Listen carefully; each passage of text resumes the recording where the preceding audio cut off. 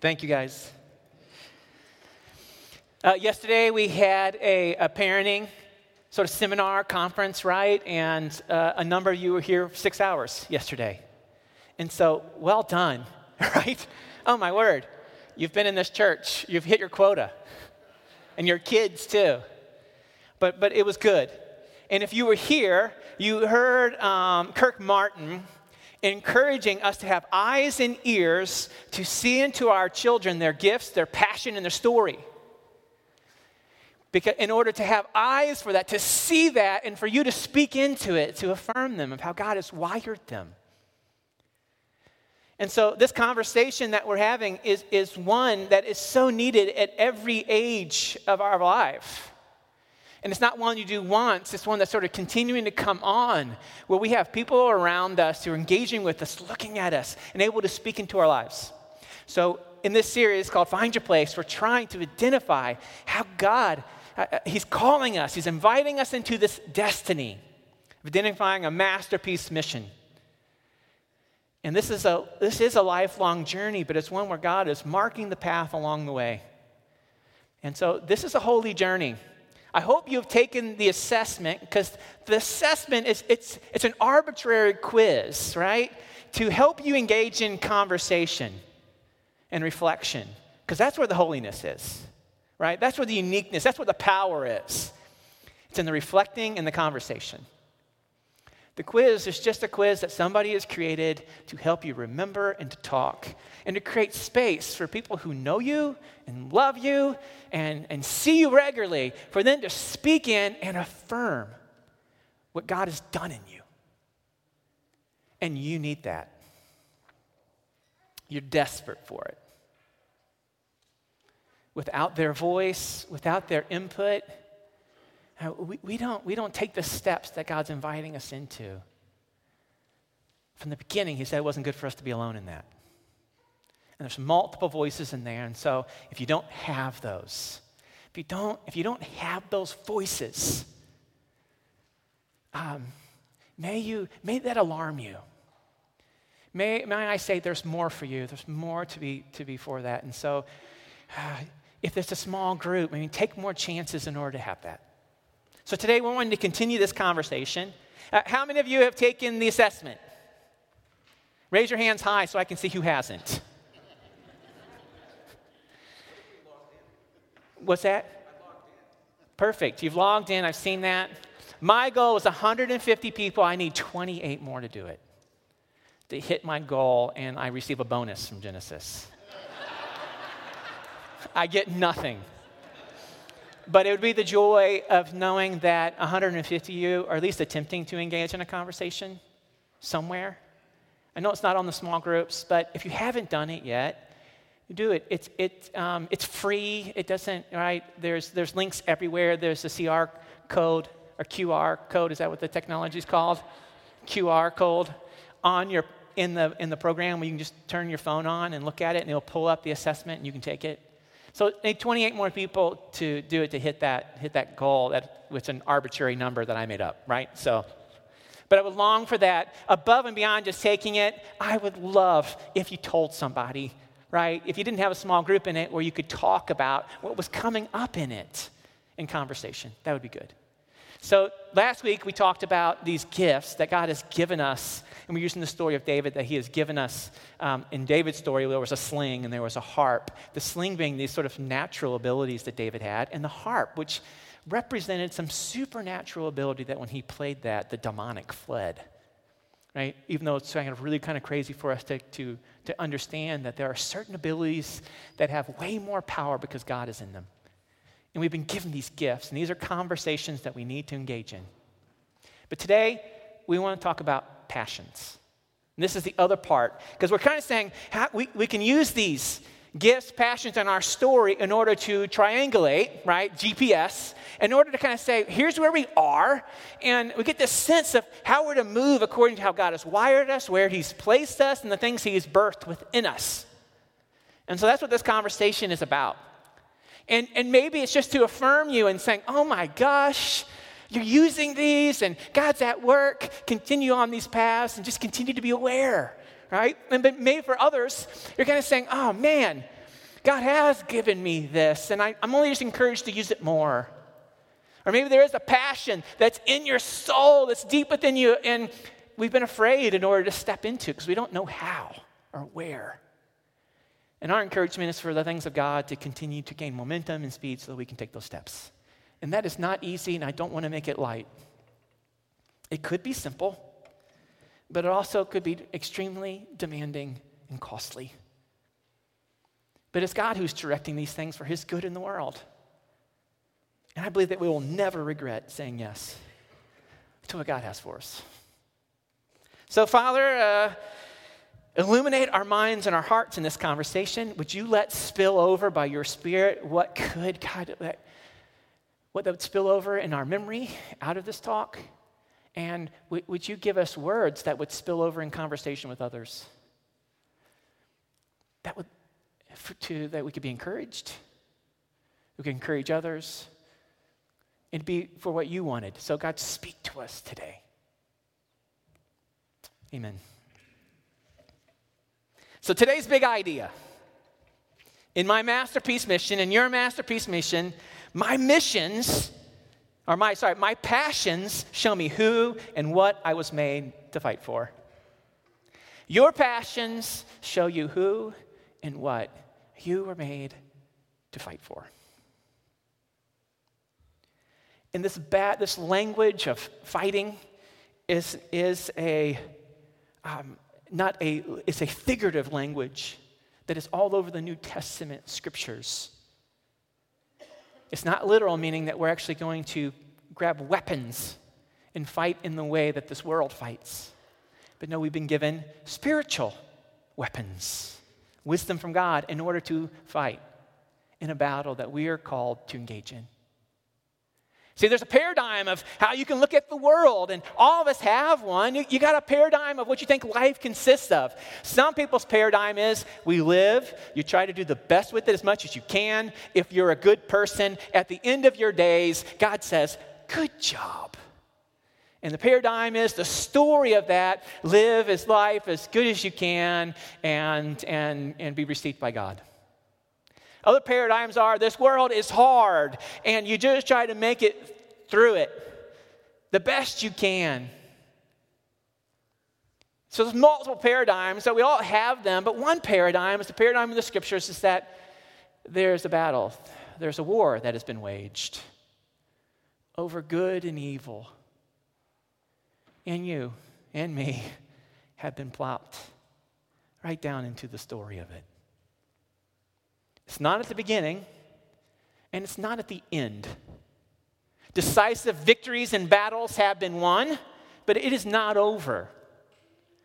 We've been told how the story ends. It's a promise, and it ends with this, Jesus returning, which is absolutely certain. And when he returns, all will be made right. Every injustice held accountable for, judgment dispensed in the only way that God can, that no one else. A new heaven and a new earth will be created. And God will be in the center of it. And there'll be no more weeping, no more crying, right? That's the end. That's the promise. It's returning. And Peter said, hey, it's not here yet. It's not here yet because God's being patient. He's being patient for people to return to him. So there's work that's being done for people to return to him. That's why God is being slow to his promise of returning. Because he's being patient. And there is some work to be done. There's a battle to be engaged for the hearts and minds of humanity to return to their God. But here we are, not at the beginning of the story and not at the end of the story, but after the decisive victory in the victory of Jesus, but yet we've been plopped down here into this battle where evil is still present. I can't remember what year it was, but it was in the 90s. I was traveling, playing in a band with Nate, and we were in Seattle, Washington, and Saving Private Ryan, that movie came out. And we had the night off, and we walked from our hotel to this movie theater, and it was the largest movie theater I'd ever been in my entire life. I think it held 2,000 people. I've never been in a movie theater like this in my life, right? It was huge. And I think it was like a midnight showing of Saving Private Ryan. For those of you who've seen it, right? It's the war story that starts with sort of D-Day, and it's a story of a certain group of soldiers who have to go and save Private Ryan, who all of his brothers have died in this war. And they're like, oh my gosh, we cannot wipe out an entire family of brothers. I think 3 of them had already died. And they're like, okay, we got to pull this guy out. And so their job was to do that. But it begins with the Normandy fight. And for those of you who've seen it, and for those who have seen that movie, it is intense, right? And many people who fought and who stormed the beaches of Normandy said that it was the most realistic and accurate depiction of the chaos of that day, right? And I felt like I was having post-traumatic stress disorder from watching it, right? I have not, and I'm not joking, I have not watched that movie again. It's too much, right? For those of you who've seen it, it's too much. But can you imagine if there was such a time when that was happening, right? This battle was taking place, and it was so intense. Can you imagine, even for a second, that where this scene is unfolding, and all of a sudden there's a young family with their 2 kids and dogs deciding to have a picnic on the beach, eat their lunch and sandwiches in the midst of this battle as if nothing was happening? And the reality is, that would be crazy. That'd be absurd. We would say, you're in trouble, right? But yet there is a reality that there is a battle that is going on. And it's just as present and just as visible as that battle, but in a different way, right? There is a war. And so the reality is that many people live this way today and daily, as if there's no battle. There's no war that's being engaged. We live in a world at war, but rather than taking our own unique sort of battle position and battle station assigned to us through our masterpiece mission, we seek to spend our passions on diversions and entertainment. And so today, when we talk about this battle, hear me again. We are not talking about using physical violence, physical tools and weapons against enemies. We're talking about a spiritual engagement where God has given us spiritual weapons of warfare that are different than the ones that hurt people. We're talking about a different enemy. And so each one of us is born into this world at war, a spiritual war, and our masterpiece mission is our battle station. This is a paradigm for seeing the world. So Ephesians 6, it's not the only, when we were going through this, it was called We Were Made for More. We looked at this text in Ephesians, right? In Ephesians 6, it's this one where it uses this paradigm, this language, that something is going on in the world, more so than maybe we are even pulled into. We're being distracted to not believe this. So here's Paul's words, or the author of Ephesians' words.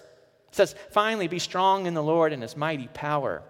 Put on the full armor of God so that you can take your stand against the devil's schemes. For our struggle is not against flesh and blood, but against rulers, against the authorities, against the powers of this dark world, against the spiritual forces of evil in the heavenly realms.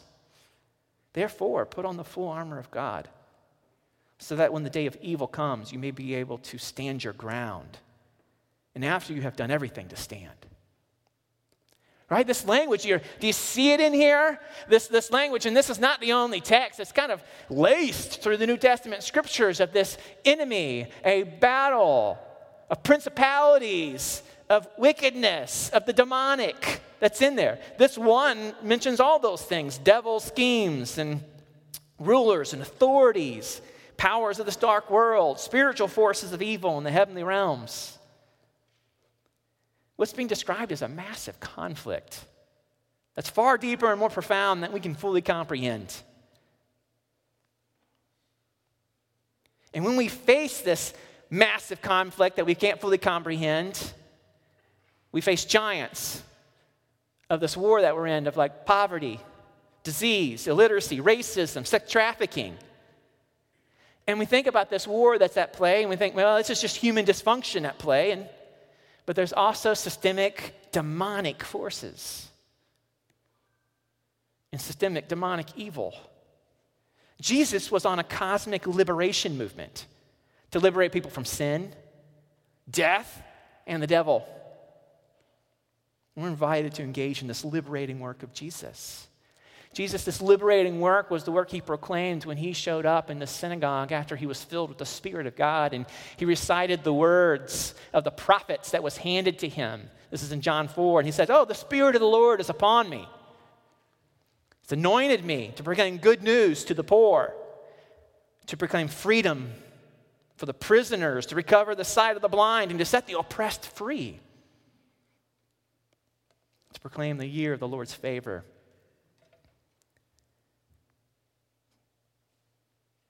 There's a battle language. We're invited to engage in this. And so as we've been going through this, there is a war in our masterpiece mission. There's been a unique battle station of sorts for each of us to take our place, to stand in there and to engage in this battle.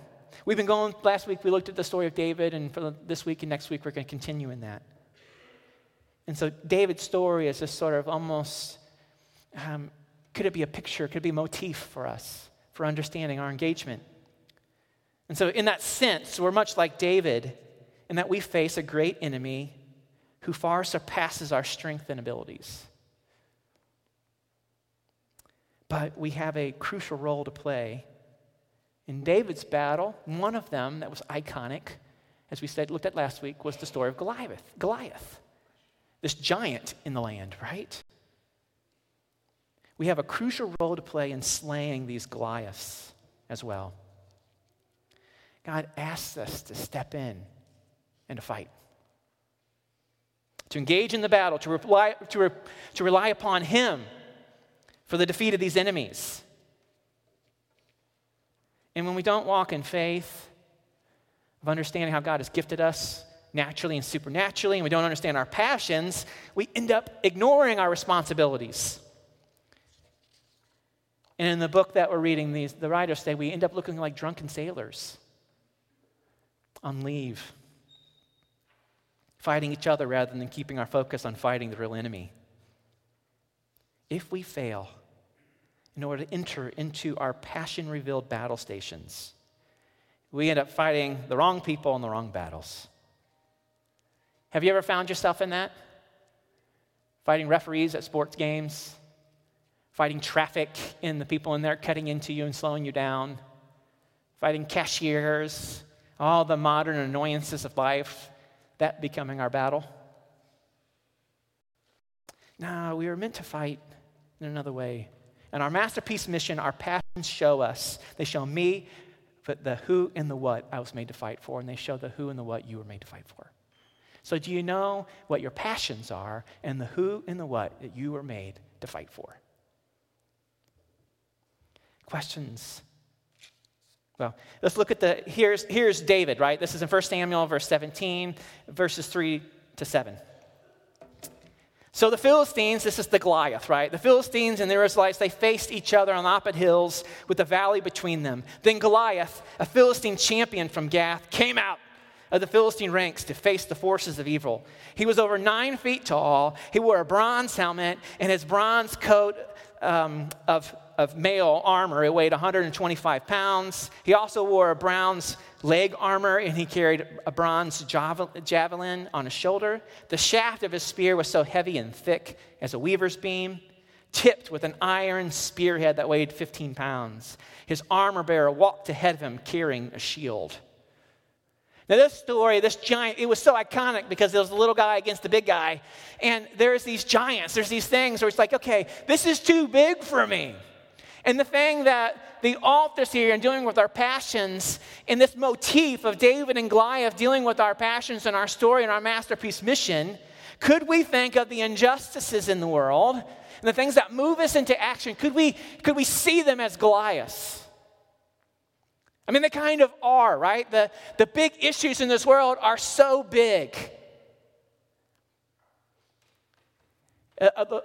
There's a leadership book, and there's certain writers who talk about the difference between adaptive challenges and technical challenges. And technical challenges are things when you come on issues that you have the money, the resources, and the mental capacity to solve. You know how to do them. We've solved this problem before, and we can fix it. But an adaptive challenge is this. You don't have all what it takes to solve it. You have to pull on a collective people into multiple spheres, into multiple agencies, looking at the problem from a ton of different angles in order to even to move that dial forward. And every one of the big injustice issues of the world is an adaptive challenge. It's huge. So when you want to engage in a conversation about homelessness, it's never just about addiction. It's never just about education. It's never just about mental illness. It's never just about racism playing a part of that, right? It's so complicated from tons of different angles. And so for all of the issues in the world, sex trafficking and racism and poverty and our climate and this thing, they're so huge, they're like giants. So could we think of all these injustices as giants in the land? The Goliaths. The Goliaths that must be slayed. And there's many people who have gone after them, right? People are going after the giants that need to be slayed, such as allowing children not to die of dehydration, right? Even though there's thousands and thousands that die in impoverished areas, right? These are giants to be slayed. Giants in the land. So David's response to this giant in the land when he sees this giant taunting and everyone else is afraid, he says this. David asked the soldier standing nearby, "What will a man get for killing the Philistine and ending his defiance of Israel? Who is this pagan Philistine anyway, that he is allowed to defy the armies of the living God?" You know, can you hear this? He steps in and he is moved to engage, even as a boy, unarmed, not a part of the army. He's moved. He's saying, well, what's going to happen? How could this happen? Something inside of him, the ground is being shifted, and he's being pulled into it. He's responding. And so what does he do? So he sees this battle, he's running, and so this is in 1 Samuel 17. This is after he's agreed to fight, and he has his sling, and when the giant sees him, Goliath, he scoffs at him, and it's like, this is your best warrior? This is a boy. I'm going to eat you alive. And David replies to the Philistine, "You come to me with sword, spear, and javelin, but I come to you in the name of the Lord of heaven's armies, the God of the armies of Israel, whom you have defied." In verse 48, as Goliath moved closer to attack, David quickly ran to meet him. All right, this is, again, we're looking at this as a motif, but it's so interesting. He is not disengaged. He's not like, oh crap, what did I get myself into? But he runs to him. Let's step to the line. And he runs to engage. He's pulled in. Something rose within him. His passion was awakened. So our big question that we want to ask today, what's your passion? And for this, we've got some passion questions. And we really want you to kind of identify what's your Goliath. All right, so we got 3 passion questions. But that first one, I guess it is 4. What's your Goliath? And here's some questions that can help you. Today, what we're going into and in your small groups is just helping you to engage in conversation. To say, what's God doing with these holy passions that he has given you that are so good? The 3 that we're going to look at is, who do you want to fight for? And the next question is, what battle are you running toward? And the third question, how do you seek to influence that cause in those people? This already might be happening, and this is only going to clarify the way you're moving already. But maybe it's not. So the first one, this first question of identifying our Goliath is the who. And this is a people passion if you took the test. There's a group of people that your heart, your soul, you're stirred towards. This is just what's in you. With some time and reflection, it can come out. The questions that could help you with this are these three.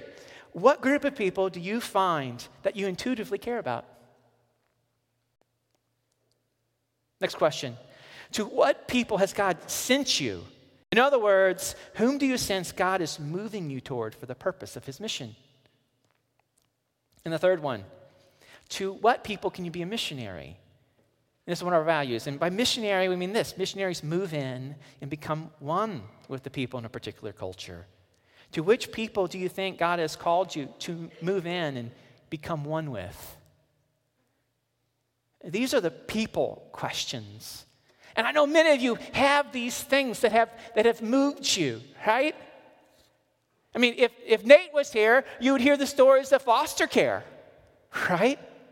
That have moved and aligned him and Tina's hearts to these children and to their birth parents, to care for them. And his heart has moved towards that battle of knowing there's 300,000 children in the foster care system in Michigan alone? You don't double check that fact. That's probably not accurate. But there's a number. Here's this reality. There's a number of kids in that system that are needing people whose battle positions is to defend them. In one of the greatest traumas of life, being pulled from a parent. For those of you who have experienced that, it is trauma that deeply shapes you.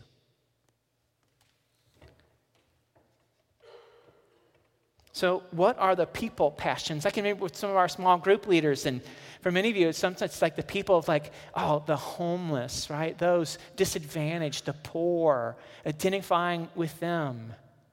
Some people, that was with Melinda and Bev and Sandy, and I know Pat's a part of that, and Jenny's a part of that group, and they've identified a people that are the unseen, the forgotten, the left behinds.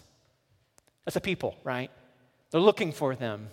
Who's the unseen? Who's the forgotten? Who's the left behind? For whatever reason, these women's hearts and souls are stirred towards them to say, we see you. In the same way that God, who showed up before Hagar and was seen, right? God saw her and showed himself to her. It's a passion. What are the people? For me, for my people passions, fathers is a people passion of mine. And engaging in with men in conversations is a people passion of mine. It's a part of why I actually like to barbecue. It connects to that gift. One of my gifts is hospitality. And so I like to have people near. And even recently, in the last couple times that I've cooked, John has been one who came and sat with me as we worked a fire and we talked about life, right? And Derek Crawford came over and we sat and we worked a fire and we engaged in life in this intimate setting. We hang out in the backyard, our kids playing together, right? It's an avenue to engage in real life things. It's an avenue to be hospitable and have people over and share what we have and engage in real conversations. And as men, we really struggle with that. I want to be a part of conversations for men. I mean, yesterday it was so powerful to kind of hear. It's like, fathers, affirm your kids. Affirm them. See their gifts. See their passions and speak into it. Your kids need it. I can remember Scott, when he did this, Scott Foster did this quiz for us at our men's retreat, and there was 50% of the men said, I either know for certain or I'm uncertain, or I'm like, I don't really know. But either their answer was, my dad doesn't love me, or I'm not sure if he loves me. 50% answered that way, right? I mean, part of the reality, the way that we were designed was for our parents, our father, to delight in his children, to delight in them, for them to know the father delights in his kids. The prophet of Malachi writes in the scriptures saying, I'm going to turn the hearts of fathers back to their children and the children back to their fathers. Because there's a huge, huge distortion there where those hearts have been turned away.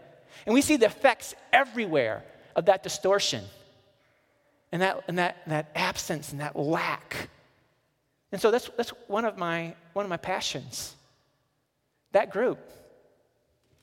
I think it spills over into everything that we see happening today in the abuse of women by the hands of men, right? It's because when I was in 6th grade, who were teaching me about what it was to be a man were my friends who were 12 and their older brothers. And they're stupid, right? Do you know what a 12-year-old boy and a 15-year-old know about what it is to be a man? 0. Exactly. But that's who we were learning from. That's where we learned our practices about what you do when you're on a date with a girl and what it is to be a man. And so I still look, it's like every week you look about what someone with power does to a woman, right? Where do they learn that? Well, because the fathers aren't saying, oh, no. Here, I'm going to be the first to tell you, here's how we live, right? I mean, John and I were just having this conversation about his 10-year-old boys. It's like, oh my gosh, when do I start talking about this? I'm like, I don't know, but I was in 6th grade and my friends were already talking about crazy crap they were wanting to do with girls, right? And then we were already getting that idea that's what it is to be a man, to grow up. No, that's actually called abuse. That's what we're being taught to do, to sexually abuse women, to use them. That's abuse. And so can you hear passion? And so that's where it comes, right? Is there a battle there? Hell yeah. So what's yours? What is yours? What is your people one? Where has God moved your heart? Sometimes it connects to your story. I know that for Tom, this guy here has written 2 books on grieving, right? I don't know if that was for grieving as a widow, right?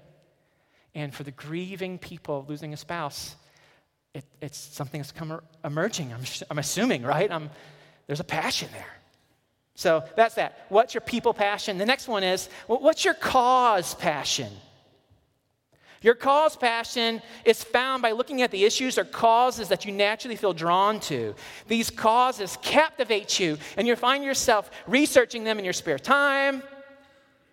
And here are a few questions that will help you uncover your cause passion. What group of causes lights you up? What issue of injustice makes you want to run to the battle? And if there was one area where you could make a difference, what would it be? See, that's a challenge sometimes when it comes to big causes. We don't think we can make a difference. And you've heard that whole analogy of like the starfish. And like all the starfish are coming up in the ocean. Here's one person throwing them back in. And there's thousands of them, right? And like, oh, well, I'm helping this starfish. But that is accurate. That is true. Adaptive leadership theory, because many of us, when we think about the bigger issues in the world, we think that people who with formal authority are going to take care of it. Now, they have a part to play. Those are our politicians. Those are people who are writing policies in our world. Those are people who are doing that. They have a responsibility to take care of these things. But you think they're going to solve those? They can't. They're too big. And some of them are incompetent, nor do they really care about them. No. It's not a passion. They're just in the authority to have to do it. They may not want to or even know how. They might even use those causes in order to pull you in for their own power. That's what we see as the church. We do know we've been played, right? Politically. So what's your cause? What are the things? There is a part. Adaptive leadership theory says you don't need formal authority, but leadership is taking action. And you know where I see that? Beth Lucas. Sorry, Beth. I hung out with Beth. I grabbed coffee with Beth, just sort of catching up and talking about the phase of life that she's in, the transition with all her kids in school, and a mom who loves the family, cares for them. Super cool person in this church, right? And so, and arbitrarily, she just begins talking about Thanksgiving and in schools with their kids, telling the stories about the Pilgrims and Indians. And you guys know the story, right? I mean, the Pilgrims were there, and the Indians came along, and they really were kind to each other, and they shared their food, and they ate together, and everybody survived, and that was really good. And you know what? And you wear your Indian hats, and you wear your pilgrim hat and stuff, and the world was really good because these people were really nice to each other. Do you know what that story is? Tom, what would you call that story? A lie. Right?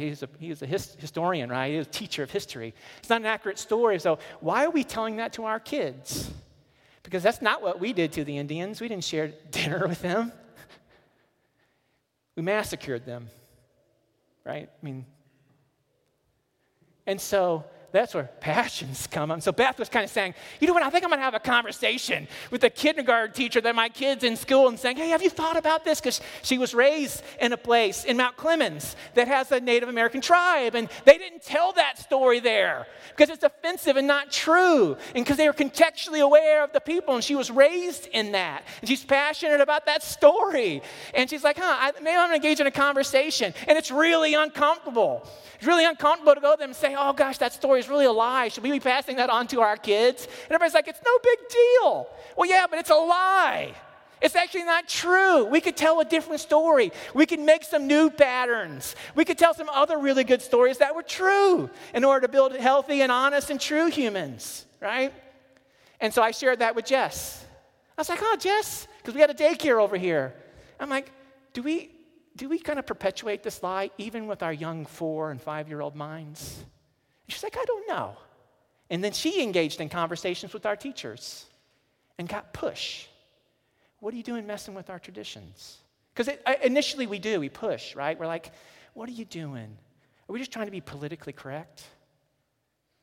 No, we're trying to be disciples of Jesus Christ, who are truth tellers and who can point at evil and wickedness in the world and call it what it is, and not call it good, and not rewrite history in a way to make ourselves the heroes. We point out the villainous part of humanity that exists in all of us. Murderers and adulterers are the most part of all of us, and your parents. That's what Jesus said. And we point it out, not to shame us, but to move us towards the purposes of God. So what's your cause? Beth is being even moved in this, and I don't bet that was you, but the women's ministry to get her, right? They're reading a book that's engaging in a conversation on racism, but from a black woman's perspective of saying, hey, let me help you understand what it's like to be a black woman in the engagement in the world. Let me teach you, right? And so she's like, oh, let me pull women around that can be a part of this conversation as my way of continuing to help a conversation that's good. Right? So that's a cause that somebody's then taking action into in their part, right? That's beautiful. I love it. And so for me, one of my causes is racism as well. That moves me. And partly it's because, I got a 4-year-old black son, right? That has been a part of my story that's shaping that. But I got these little pieces in my past and my early story. But being moved by those conversations and still trying to figure out what does this mean to engage in this. And a number of us went a couple weeks ago to the Charles H. Wright Museum, the African American Museum, for a lecture by a professor and a historian named Ibram Kendi. And he wrote a book called How to Be an Anti-Racist. And he wrote that book saying, we want to begin to use the language of anti-racism, not racism, right? And this whole idea of racism, it's kind of interesting because when you bring it up, and I had a friend who told me this, he's like, Bo, if you start talking about racism at church, you're gonna really upset people. Because the majority of whoever it is, and no one says they're racist. You do know that, right? Even the alt-right, whatever the weirdo groups are, they don't say they're racist, right? So no one says they're racist. So it's like, and he says, Bo, you start talking about race stuff, you're going to feel pushback. And he says you're going to feel demonic pushback. You're going to see people's bodies tense up, and you're going to, you know what you're going to see? You're going to see it in your church. Arms crossed, tightening body. Now, I'm not saying if your arms are crossed right now that you're a racist, right? So don't worry about you're okay, you're not racist. But he even said this, he's like, hey, in our world, there's no such thing as not being a racist. He says that's not even a thing anymore. So there's no non-racist. So you're either a racist or you're anti-racist. Right? And what an anti-racist can do, and he even says, here's the way to know what an anti-racist is. They can confess racist ideas that they've had. That's how you know an anti-racist. If someone can't confess, they're racist. And he leads this whole conversation as a black man, confessing his anti-racist ideas that he had that said black people are all the problem. Right? And so this book that Beth is driving is to help to show some maybe even racist ideas, some things, so we can say, oh, I didn't know that. And we can confess the postures and things that we've done and move a different way. Sorry for moving that direction. I'm not sorry for moving that direction. That's part of my passion, right? So that's where it comes out. So what's your cause, right? What is the cause? The thing that is moving you. Dan Allender says this, right? This was this whole thing about the cause. He says that in Romans 16:20, the scriptures say, the God of peace will soon crush Satan under your feet. So there's a battle for you to engage in where the head of Satan will be crushed under your feet. And he puts it this way, what's your hell no in the world? As long as you live, as long as I'm alive, here's the battle I'm going to engage in. Against homelessness, against poverty, against sex trafficking, against disengaged fathers, against racism, right? What's your hell no in the world? Against illiteracy. What is it? Your cause. The final one is your influencing passion. And we have talked about this before. This is connected to Ephesians 4. And for those of you who have gone through the fivefold, where there was 5 kind of passions or gifts that God gives. It's called the apex. There's the apostle, there's the prophet, there's the evangelist, there's the shepherd, and there's the teacher. And this is about your influencing passion. One of this is the passion that drives. What is the one that moves you to engage? This sort of passion that God has given you to move to engage, and then how do you influence people with this? So if you took the test, it showed you 2 of those. It showed you a primary one, and it showed you a secondary one. This is from Ephesians 4 when it says these gifts have been given. The apostle sends and extends. The prophet questions and critiques. The evangelist invites and gathers. The shepherd protects and provides. The teacher explains and organizes. And so these 5 styles listed are not just given to a few people, they're given to everyone. Not just leadership roles that reflect the calling of a few people, but they're lifelong influencing styles given to every follower of Jesus. And so how do you typically influence, and which of these is your passion? So right now we're doing that Boxes of Love crew, right? Awesome. Maddie and Andy are a part of that, right? I would think that the primary passion of crew, right? It's evangelism, right? They want to share the gospel with students. They want to raise them up and disciple them, but it's to share the gospel. That's a primary passion for crew. They keep that before them. Now they're going after all these things, but the primary one in these Boxes of Love, the primary passion is evangelism. They want to share the love of Jesus, the good news that Jesus loves you. He's proven it. He wants you to know it. He wants you to live it. So what's the way that they're going to influence people with it? Well, the Boxes of Love is through shepherding. They're going to give food to people. They're going to care for their needs, right? Do you get how that works? Their passion is to share the gospel, but they're going to influence that by loving people, by being shepherds and caring for people or caring for the poor. To care for people who are hurting and have that in there. My primary one is evangelism as well. I want people to know that it influences me, that moves me. But my way of influencing people with evangelism isn't for me to go out on a soapbox and proclaim. It's apostolic. I want to see people start things in their neighborhoods, in their homes, in the school, in conversations, in book clubs, with men, with women, with kids, as a way of sharing the love of Jesus in natural and ongoing relationships. Step into new territories and new frontiers where people aren't hearing about Jesus or think that they don't know a good news for them. So what is yours? The whole part of today is we're kind of looking for fusion, right? This sense where our gifts from last week and our supernatural gifts and our gifts would blend with our passions and create fusion. For those of you who have scientific minds, not like myself, I don't. But I know that fusion involves the releasing of particles for the sake of producing energy. And when these things come together, it produces energy. Energy in order to get us to move. Not in our own strength, but to move in the strength in the way God's wired us. And that's why we're doing this. We want us to move.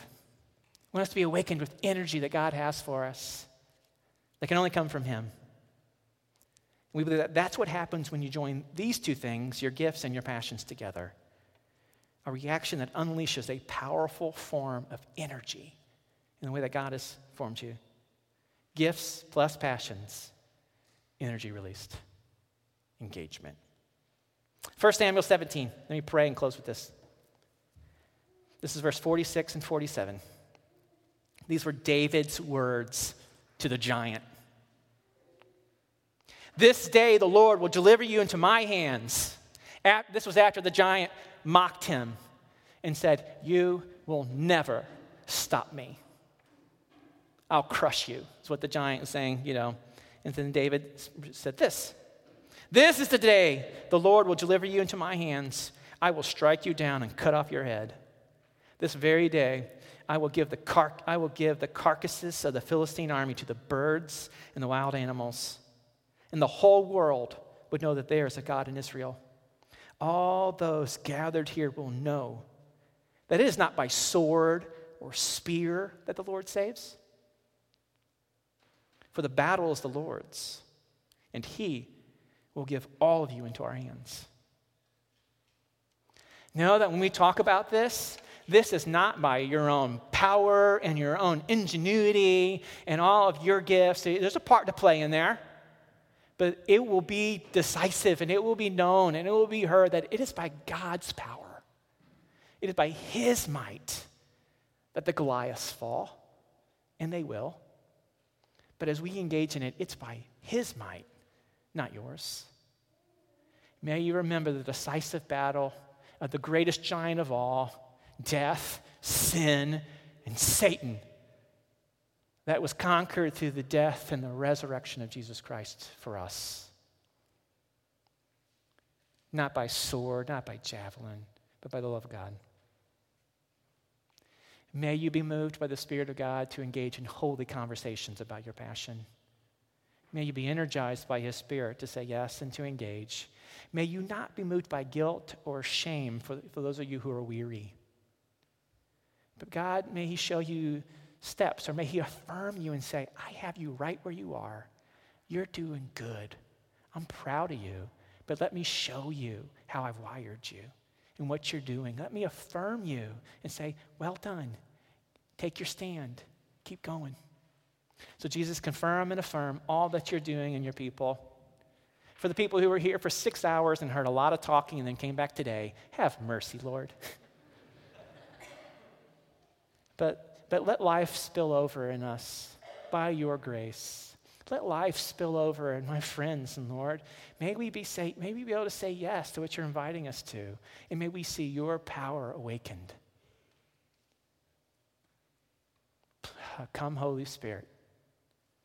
May we step into the battle stations you're inviting us with you, and may we lock arms with one another for that journey. In the name of the Father, the Son, and the Holy Spirit. Amen. May you go in holy conversation as God brings up things unto your mind. Be blessed. Thanks, friends.